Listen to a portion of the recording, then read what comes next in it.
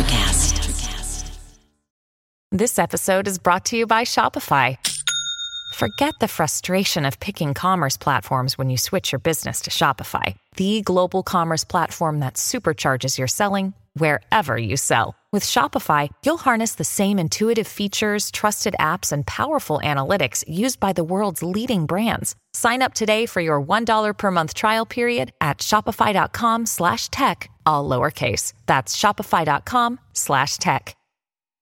When you need mealtime inspiration, it's worth shopping Kroger, where you'll find over 30,000 mouth-watering choices that excite your inner foodie. And no matter what tasty choice you make, you'll enjoy our everyday low prices, plus extra ways to save, like digital coupons worth over $600 each week. You can also save up to $1 off per gallon at the pump with fuel points. More savings and more inspiring flavors make shopping Kroger worth it every time. Kroger, fresh for everyone. Fuel restrictions apply.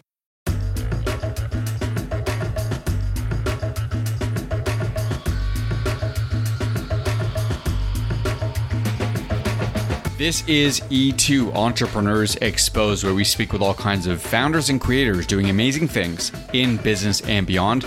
Today on the show is Alex Packham. Alex is a serial entrepreneur and the founder and CEO at ContentCal that was acquired by Adobe in late 2021. During his ContentCal journey, he raised over £10 million for the company, built the business to 3,000 plus customers globally, and grew top line 150% year on year. In this one, we discuss Alex's experience raising capital from angels versus VCs, what he's learned about creating the right pitch deck, format, number of slides, etc., the sale to Adobe, of course, the importance of mindset and energy as a founder, and much more. And with that, let's get to it. Here's my great chat with Alex Packham. Let's go back to the early days of ContentCal, which I think started back in 2014, but your entrepreneurship experience goes all the way back to 2010. Do I have that right? Yeah, give or take. Yeah, exactly. So, I mean, I think the entrepreneurial experience probably goes back to when I was 10 years old, if I'm honest with you, like going all the way back. Very typical kind of, as you were growing up, fascinated by, I can't really say business, but like, the concept of entrepreneurship and just, selling stuff, to be perfectly honest with you, when I was really young. But yeah, ContentCal originally started in 2014, originally actually started as an agency first. So set up effectively a social media marketing agency when social media marketing was still relatively new. And that was typically, doing content creation, running ads, all the stuff a lot of agencies obviously do nowadays for brands of all shapes and sizes. So really big ones right the way through to, much smaller kind of SMEs. And that's where ContentCal was kind of born out of. But 2010, I think I was more working in corporates at that point, give or take. So if I go circle back to where I got to with the agency piece, around social media for the UK's biggest cinema chain for a couple of years first. And that was like a great experience, just learning the kind of social media marketing game in a corporate environment. Did 2 years at a company over here in the UK called Sky, which is a big cable TV provider. And again, ran social media for a part of their business, which was kind of like a Netflix competitor, but it was really early in the Netflix days coming to the UK. And Sky, this cable provider, created their own competitor version. So we were building up the kind of social presence for them. And that's when I made the leap of faith from kind of doing the corporate thing for about four and a half years in total into kind of entrepreneur land. So feels like a long time ago now. But the agency quickly grows, is my understanding, and then you merge your agency with ContentCal and then pivot to this B2B SaaS model. Did you make that move because you wanted to increase the odds of getting funded? Like, what was your thinking behind that? Yeah, I think so. When I started the agency, there was clearly, in the UK anyway, it was still, like I said, in quite the early days of social media marketing being taken really seriously. We got great traction with the two large clients I'd worked for, but then a lot of other businesses, again, both big and very small. And fundamentally, we were just able to grow very quickly because most companies just needed help in some way, shape or form. And that might have been like complete outsourced management of their social presence, or that could have been like consulting work, or in some instances, just, running advertising optimizing for them, etc. And so, yeah, that business was, it was like most service businesses, profitable, had a team.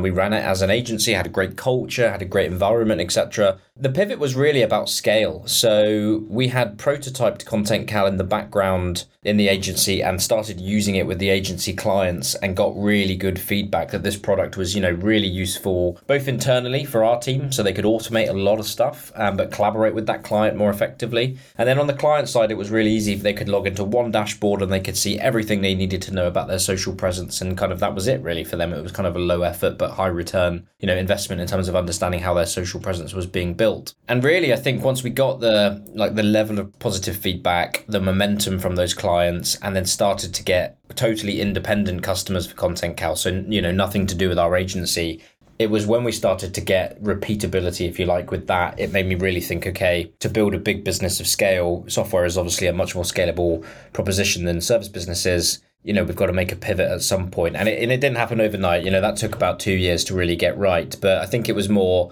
the opportunity was very clear for the taking. We'd started to hit product market fit. And it was like a once in a lifetime decision, right? Building an agency, you can do, you could start that tomorrow, theoretically. It requires very little capital up front to get that going. But when you've got enough positive feedback, like I say, and momentum behind a software product, it almost feels too good to be true. So you've kind of got to double down on it. So it was really going after the opportunity, basically. Who was the target customer? What was the value proposition with Content Cal? What did that look like when you guys built that first prototype?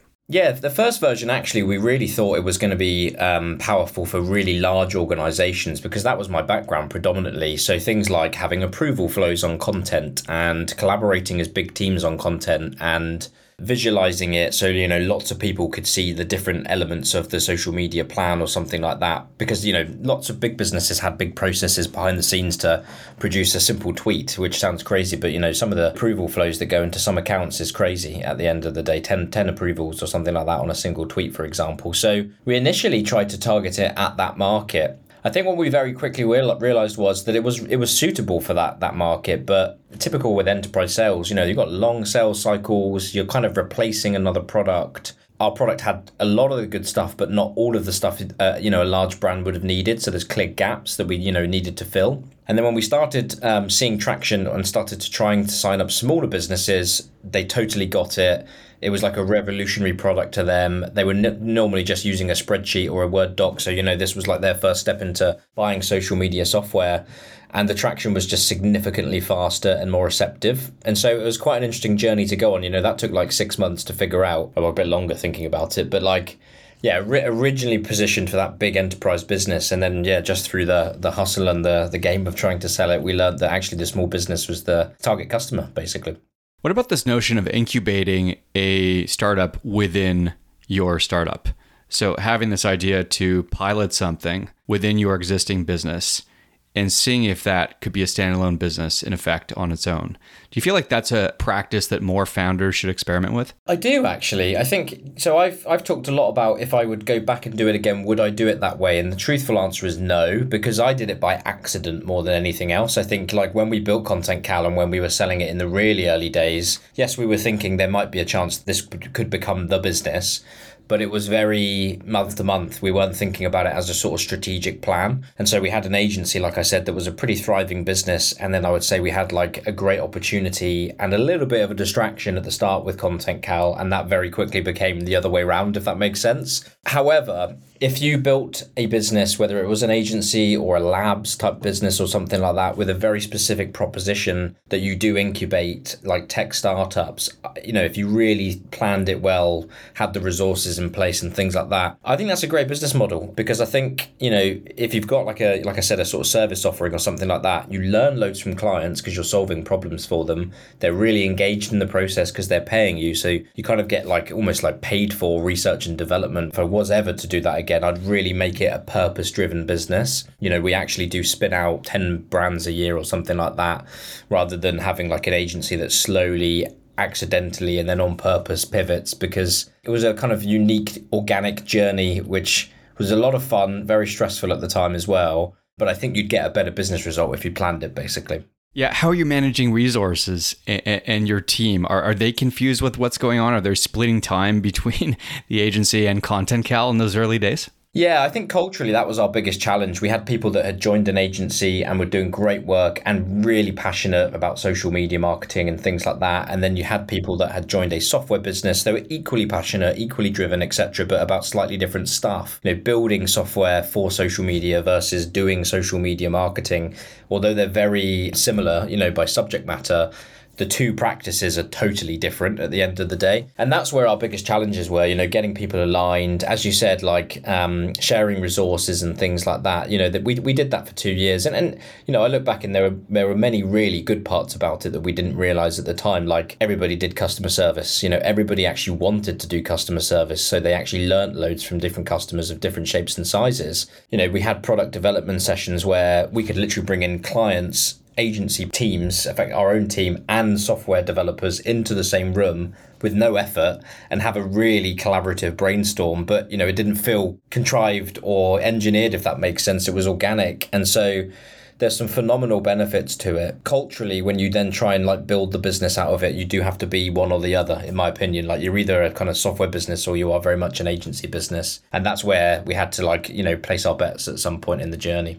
Okay, so what's the next chapter of this thing? Once Content Cal begins to take off, are you thinking about shutting down the agency side? Do you divest that side of the business? Do you completely focus on Content Cal? What happens? We slowly pivoted people either into slightly different roles from the agency into the software business. So everybody had jobs that needed to have jobs and things like that. And then we started to outsource/freelance with someone who we had already had a really good relationship with, who actually had her own agency actually at the time, to basically take over the agency effectively. But it was under our brand. So we kept the revenue, we kind of kept the Content Cal brand, personal relationships that I had maybe, for example, we still maintain those and things like that. But we basically found a solution that was really neat for that part of the business, which didn't, cause too much frustration or pain for anybody involved. And what that, enabled us to do really was say, right, that kind of part of the business is now actually really well resourced and really well run. But from the internal team's perspective, it didn't really require any work realistically from much of us, if at all. And therefore, everybody internally was completely focused on building Content Cal. And that was a big mental positive for us. Having everyone 100% focused on one goal, we've made a dramatic difference to our momentum.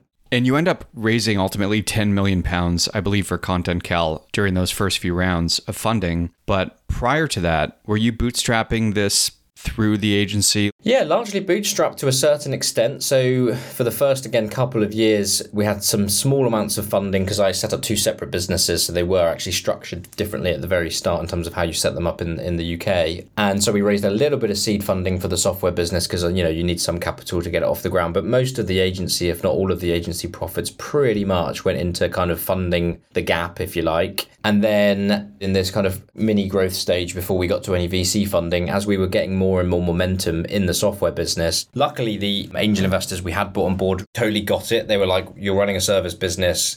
You've merged them at some point in the journey. We know you've got a software business as well. They were quite happy to actually do almost like a drip feed approach to investment, which if I look back again, I wouldn't do it that way again, but it really worked for us at the time. So, we've got this much traction. Hey guys, right, we want to go out and raise $500,000 or $1 million or something like that from a group of angels, because we had all of the kind of right things in place immediately, effectively, because the business was actually running and we were generating revenue from day one. It was very easy to say, hey, here you go. Here's the kind of collective $500,000 from kind of like an angel syndicate or something like that. And we probably did 4 what I would call real angel rounds of kind of 500 to £1 million tranches. And then pre-pandemic is when we got our first VC investment, which was a different story. You've said in the past that one of the biggest uphill battles or the biggest challenges that you faced as a founder was actually raising your first big round. Talk to me a little bit about that and how did this come together? Yeah, I think what I learned in the process was raising from angels and raising from a VC fund are two very different things. Angel investors will make their own decisions based on personal circumstances, next to no due diligence quite oftenly. And it is quite often it's a bet at the end of the day. And there's some great tax incentives and things like that for high net worths in the UK that really incentivize them to invest in startups. So you've kind of got this personal angle with angels where they can make the decision quickly. They can bring in a couple of co-investors with them and you can do rounds pretty fast. And, like I said, with quite small amounts of due diligence if they really believe in you. With a VC, as we all know, that's a financially regulated institutional investor with other people's money under management. So they have investment mandates, they have due diligence processes, investment committees, they have, things that they want to invest in and things that they don't, and tons of other stuff that can influence the decision.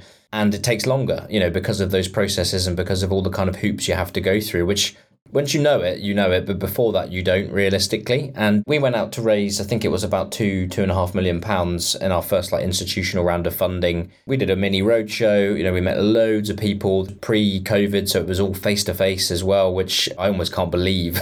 We did that because you can't meet enough people in reality kind of doing that, whether you're traveling internationally, going to San Francisco to meet an investor or kind of just meeting people in London locally for us, for example. But you realize very quickly as you go into that process that you've got to change the pitch, you've got to think about the business differently, you've got to have the right presentations and information and financial models and all that kind of stuff. And I think we learned that the hard way in going out to raise the VC round. But when we did learn it, we then applied it. And then when we had kind of follow-up meetings with investors in the sort of second cycle, if you like, of the roadshow, we were able to present the business in a really different way. And confidence, I think, just matters so much in the story that you tell. Obviously, the business fundamentals need to be good, but that whole piece really ties into any funding round. So, yeah, in a nutshell, we went out and it took about 6 months to raise the first VC check, and we landed that in December 2019, but the funds didn't actually land until February 2020, just before everything went crazy. So it was kind of good timing in many ways because we actually got our round done. That was just before the markets all fell apart, but bad timing in that the world completely changed, obviously, for obvious reasons after that. So very different experience, basically raising kind of institutional capital. And my understanding is that you did a lot of preparation leading up to your investment rounds with a coach, which you occasionally hear, but it's not something that I would say is super common, but very cool. Let's dive in. So how transformational was that experience, and what kind of impact did it have, do you think, on your ability to pitch effectively? Yeah, I think for me, it was completely game changing. And now being on the other side, investing in some businesses as well, I totally see it as well, because I think raising capital, whether you're raising 1 million or 100 million, the storytelling element of it and how you construct that narrative to pitch to those individuals or even just have a meeting with certain people, your understanding of how to answer questions confidently and communicate really, really well, and also not be afraid to say, I don't know the answer to something, but I can go back and look into it because we've got statistics and things like that. The whole construction of what I could call the investor communications piece, or investor relations, you would call it if you were publicly traded, is not something that I think many entrepreneurs in the early stages of their business really even think about, to be perfectly honest. It's kind of like, I got to go out and raise some money. Let's go meet some people and let's prep. Whereas, if you polish a pitch, which is, what the business is, what industry it's in, and the size and shape and the growth of that, why you're the best team that you're going to tackle this because you're subject matter experts or you've got the experience, etc. What are the big 3 points and big 3 benefits that your product is going to make the difference of versus all of the other products out there? Really thinking of those key messages you want to convey to an investor so that when they leave, they're on the journey already, basically. You want them to feel like, I must invest in this individual, this group of individuals in this business, and now I need to figure out how I get through my internal process to make that happen. That's what you want that investor to feel when they leave the room. And that really does come down to how you communicate the business, and all the documentation, obviously, and things like that need to be really solid as well. But you can't replace the feeling of human energy with great documentation. And I think that's what I really learned. Even with Zoom and things like that now, or Teams or whatever, you've got to learn how to do that on the phone or on a video. And I really it just completely changed how I understood that process. And I think as well, anybody who would have met me pre that kind of coaching process and after would say it was almost like a totally different pitch in person.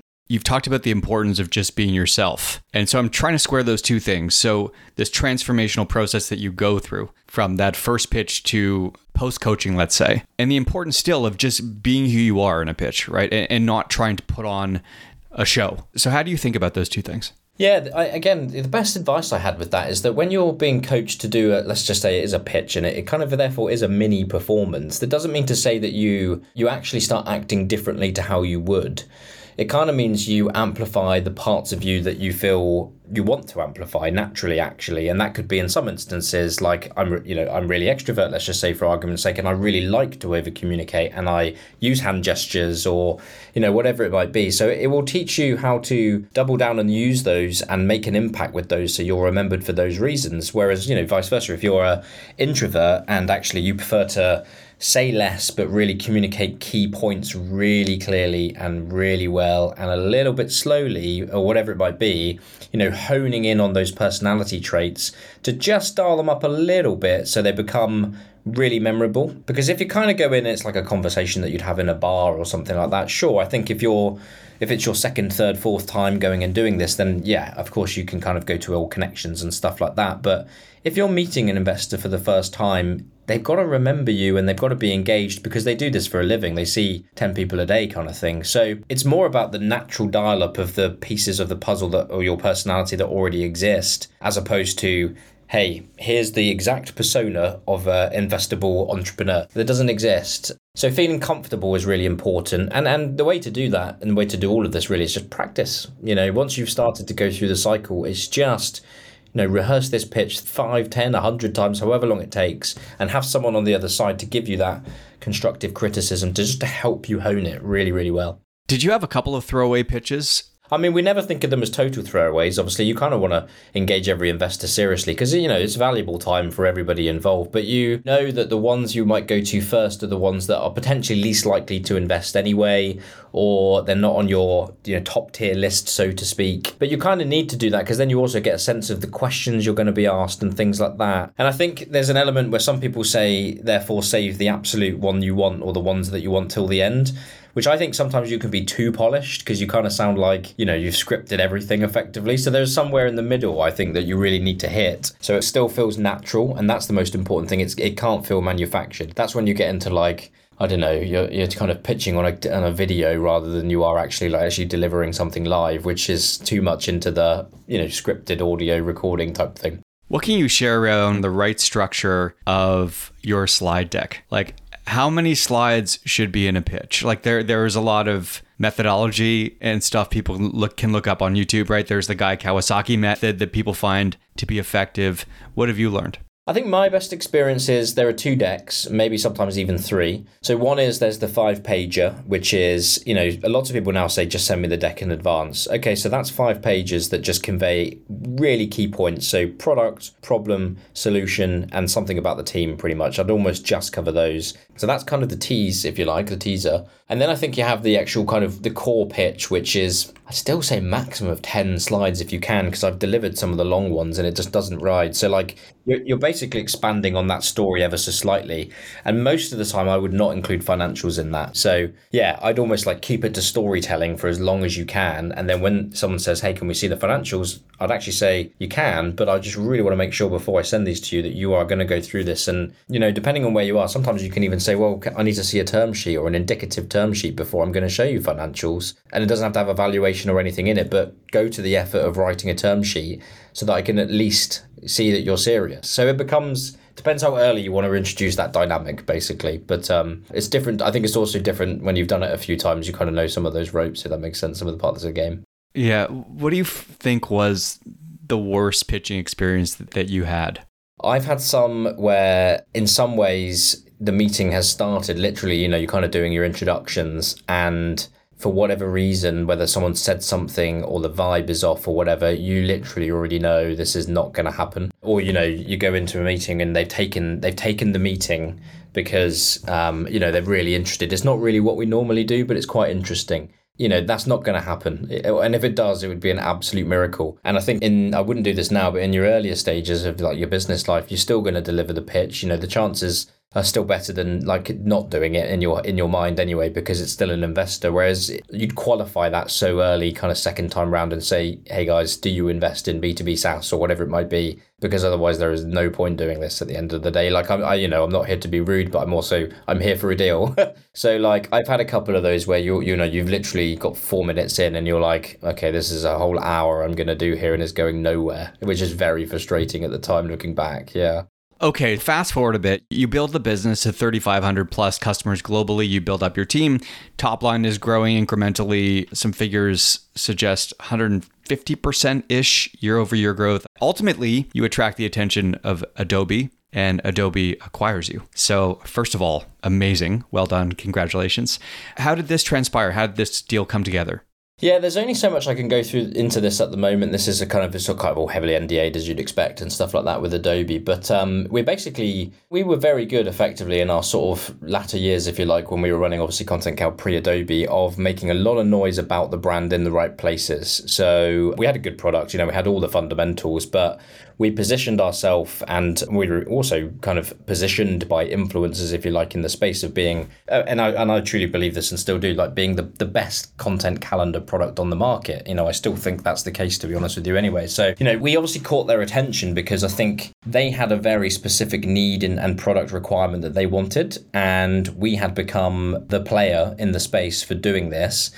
Creating a product around a calendar doesn't sound that difficult, but then integrating it with social networks and having approval flows and hundreds of team members using it, etc., is really complicated behind the scenes. We'd obviously kind of got on the right radar somewhere along the way from product teams and things like that. Like I say, that was completely unbeknownst to us at the time. We just raised our Series A. We were planning a Series B. It was all going on, kind of thing. Like I said, yeah, we caught their attention, and obviously then came through 9 months later and were acquired by them. So, but one thing I've learned in the process, if you put the Adobe thing to a side, like I said, because there's only so much I can talk about, but like large software companies, it's amazing, they have lots of people, amazingly intelligent, and the resources that every startup would like desire, beyond contemplation. But when there's a very specific problem that needs solving, sometimes it is easier for these companies to actually go out and acquire a team or a business or a platform to fix that very specific problem, because it's so much faster. And I think until you go through that process, you sort of think it's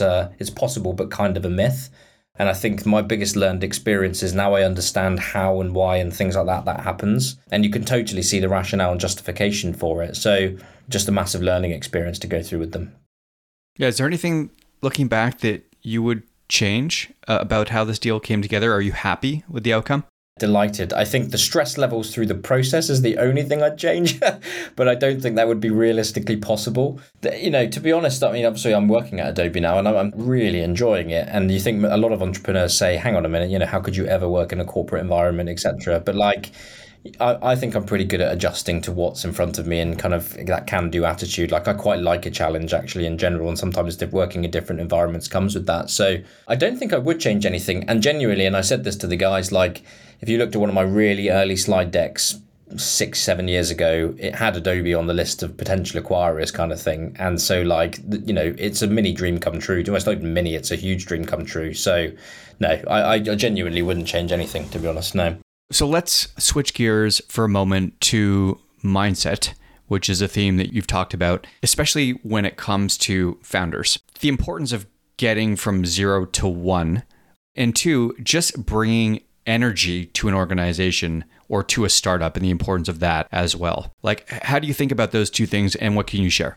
I think I'm learning as well, actually, as I kind of work with other founders. This is something I'm really passionate about because, well, let's touch on the mindset piece first. Like everything in a business comes down to the mindset of the leader or leaders or whoever they are. But typically, if the founder is the CEO or the founder is in the most senior position in the business, like your mindset will influence and will empower you or not empower you, depending on how you're feeling and how you're operating, to how successful you can be as an organization. And it literally all boils down to, in my opinion, like that as a concept, because you can have the best idea, you can have the best team, you can have amazing things going on, etc. But if your mindset becomes really negative for any specific reason, external to normal life stuff or anything like that, that will flow through the organization at pace, really quickly. People can feel it. We're all human beings. There is energy in the world, etc. So it doesn't mean to say you have to have a 100% positive mindset, because that's totally unrealistic. But like having the right mindset geared towards the concept that you will deal with challenges and you will figure out how to, and we each have our own ways of doing that. And that challenges will come every day, because that's the reason well, not the reason, but that happens when you start a business. And being an optimist definitely plays in entrepreneurs' favors, in my opinion. But like knowing how to kind of process, compartmentalize, go for a run, whatever the kind of scenario is, whatever the solutions is for you to deal with the stresses of the day to day is so important. And then flowing through to your second piece around kind of energy and motivating the team and things like that. If you can set the bar, and that really requires you as a founder or founding team to really work on yourself as an individual to make sure you know how to, you can't fully control it, but you know how to pull the right levers to get yourself into a really great place and get yourself out of negative mindsets as kind of quickly as you can, but not avoiding those because you can't do that either. But then once you can kind of throw that energy into a team, I think some of the things I've seen when you can do that and you can literally change the energy of a room digitally or in a physical room, you galvanize stuff in ways that you have no idea is either happening or sometimes even possible. And that's not something I realized until I studied it, to be honest, and just self-studied it. I've never done any professional training or anything like that. But as I really got to grips with my kind of understanding of how powerful mindset and energy can be and motivating for people, yeah, I'd say it's the most impactful thing in business that people don't talk about that much, to be honest. Staying in this lane for a moment, I know that you angel invest. Is there a way to suss out or vet or certain questions that you can ask of founders to determine whether or not they have the right mindset, whether or not they have this energy that you're seeking? It's very observational, I would say, for me at the moment. And funnily enough, I am trying to figure out a way where I can almost quantify it to a certain extent as like an investable point, if you like they kind of on this scale, whatever it might be. But I think right now it's quite instinctual. So I ask a lot of questions when I invest in someone's business. And I don't just ask about the business, I ask quite a lot of questions about them. You can tell with certain people once you've spoken to them for like an hour or two, how they overcome challenges and how they think about that. People that there's a couple of scales to it. Like it's almost like naivety to a certain extent, but the naive energy gets you through it, as in you've been through enough stuff day to day, so you know there are challenges of running a business, but you're furiously optimistic about how you're going to just get up every day and go. You can feel that when someone's just got that relentlessness that they will not let anything get in their way, which I think I had a lot of the messaging around that from my angel investors, just saying we just believe that you're going to get up and no matter what's thrown at you, even if you're exhausted, you will just go at it basically. And I think trying to quantify those types of things is really important. And I think the other thing I really look for is entrepreneurs who are really still in learning mode, no matter what, no matter their experience, their age, etc. Like they are always open to learning, they're always open to adapting and want to do the best possible, So I really want to learn figure out a way to quantify this in some way, shape or form. But I think at the moment it's very much conversation driven and then vibe driven, basically. Do I get the vibe that they're that kind of character? I want to come back to something that you said earlier, making noise in all the right places. So there's probably a lot of founders listening who are, say, great product designers or great technology minds or great developers or whatever. They're very focused on product and they fall short, say, on the marketing piece. But they're thinking, in order for us to get to that next level or that next milestone in our company, we really need to do a better job on the branding side, on the marketing side, getting ourselves known. In your words, making noise in all the right places. So how does an organization think about doing that and or putting this into practice? I think a mantra we adopted, but not something we talked about, but myself and Jim, who was COO of the business we adopted, was if you build it, they will not come. The field of dreams reversal. Exactly. But most people in their day-to-day lives are not looking out to buy B2B software, or to be honest, not really looking out to buy anything. And if they are in their professional life, it's because of their bosses asked them to, or they're mandated to, or they really are in some instances trying to find a solution to a problem in the moment. And so if you think about even just that concept, a solution to a problem in the moment, how do most people go about finding products? Well, there are two ways realistically. One is I go to Google and I search content calendar, and Content Cal comes up and it's the first thing on Google, and therefore I have a look at that and then I have a look at some other competitors and I make a decision over time. Or another one is I've heard of this product and I think it does this, and actually I've just had this problem today and I now need to go and find it again because I've already thought about, I've already come across this. So you've got prompted and unprompted awareness basically of products. And so if you think about, again, those two things as well, every business to a certain extent is going to have some sort of existing demand. And you can do that just by looking on Google keyword search and figuring out how many people are searching for stuff, related to your business in certain territories. So there might be a pool of 10,000 people who search for a product like yours every single month. Amazing. So making noise in the right places, well, make sure you're appearing for those places, right? But that could be paid media, that could be SEO, etc. But like looking at the channels that can mop up the existing demand doesn't mean you're going to get every customer from that 10,000 person list, but then optimizing those channels for success based on conversion rates, click-through rates, etc. And there's a whole sort of science and art to that. And then the piece that I think, to your point, most enterprise software businesses don't think about, and certainly not in the early stages, unprompted awareness, as in, I've heard of Content Cal, I don't know why, and then 6 weeks later, I want to create a content calendar for my business and I want to do it through a piece of software instead of a spreadsheet. Oh yeah, Content Cal, I remember thinking about that. And that really requires upfront investment. So you've got to spend money on effectively creating some form of awareness of your brand, and also not just awareness, but endorsement in some way, shape or form, so that people think about you before they even realize they need you. And our most successful tactic on that at Content Cal was working with really well-known marketers, entertaining basically. And business entertainment is a theme I think is not thought about often enough. I think business entertainment is a very key theme. I think you're right. I'd be remiss if I didn't ask you about this thing that you wrote on LinkedIn that I thought was very cool and insightful, which is, and I'm quoting here, most people don't notice the things that sometimes eat you up at work, end quote. And I'm thinking about that statement in the context of building effective teams, in the context of where we are, I think now coming out of COVID and a lot of the uncertainty related to the economy, a looming recession, all of these things. I think there's a lot of just general anxiety out there. I love this idea. I just want to turn it over to you. Like, tell the listeners a little bit about what you mean by this.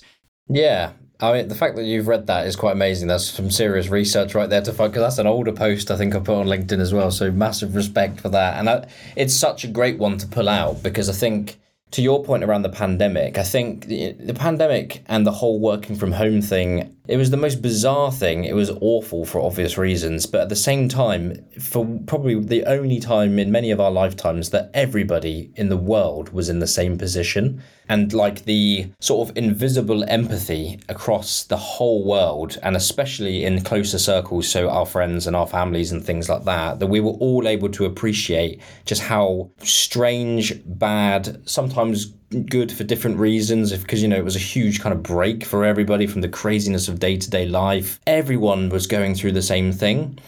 And I think that was like one stage of it. And then the second stage becomes, you're going through the same thing, but some people are going through it with big houses in the countryside, and some people are going through it in one-bedroom apartments in central London.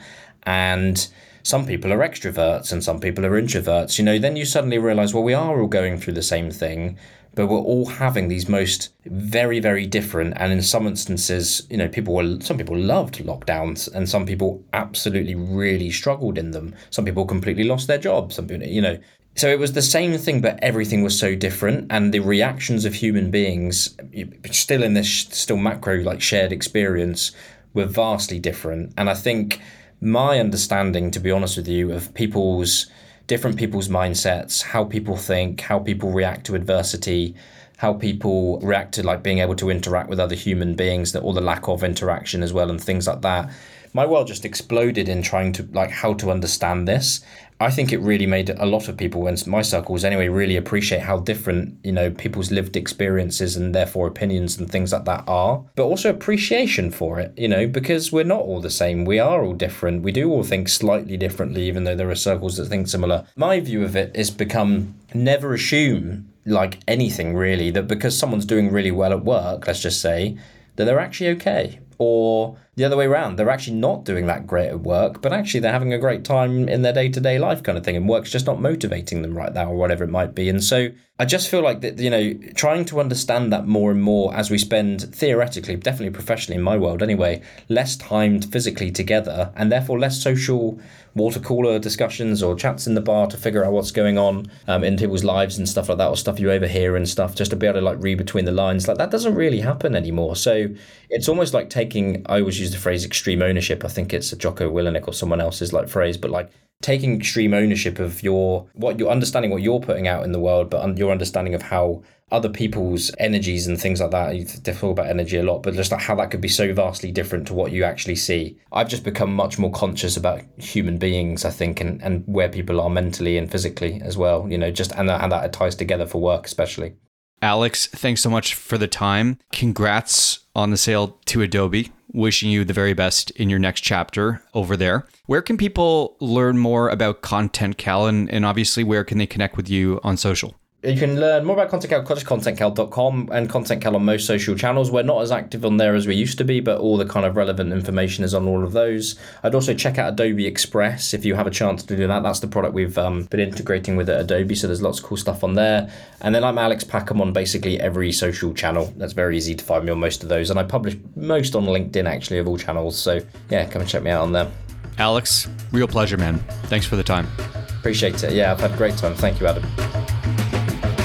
That's it for today. Thanks so much for listening.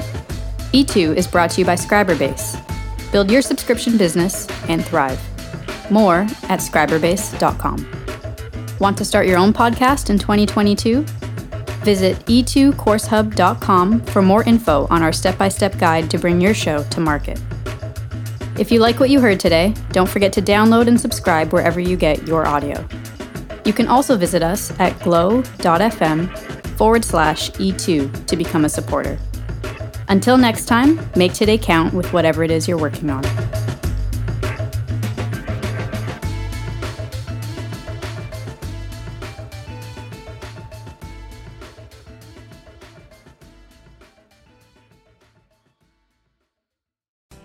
Hey, it's Tim from 50 Years of Music with 50-Year-Old White Guys, the comedy podcast you had no idea you needed. Join Ben, Jeff, and me as we continue our musical road trip back through the years and around the globe.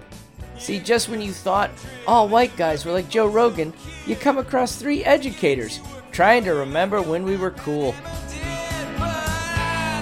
50 Years of Music with 50-Year-Old White Guys. Electricast. Welcome to Transforming 45, the podcast that celebrates the incredible power of passionate voices. I'm your host, Lisa Boat. Join me in conversation with heart-led humans who share their deeply personal stories of transformation. Transforming 45 is here to uplift, connect, and remind you that it's never too late to write your next chapter. So get ready to be inspired, empowered, and transformed. Join me in this community where through powerful storytelling, we heal and reclaim our inherent magic.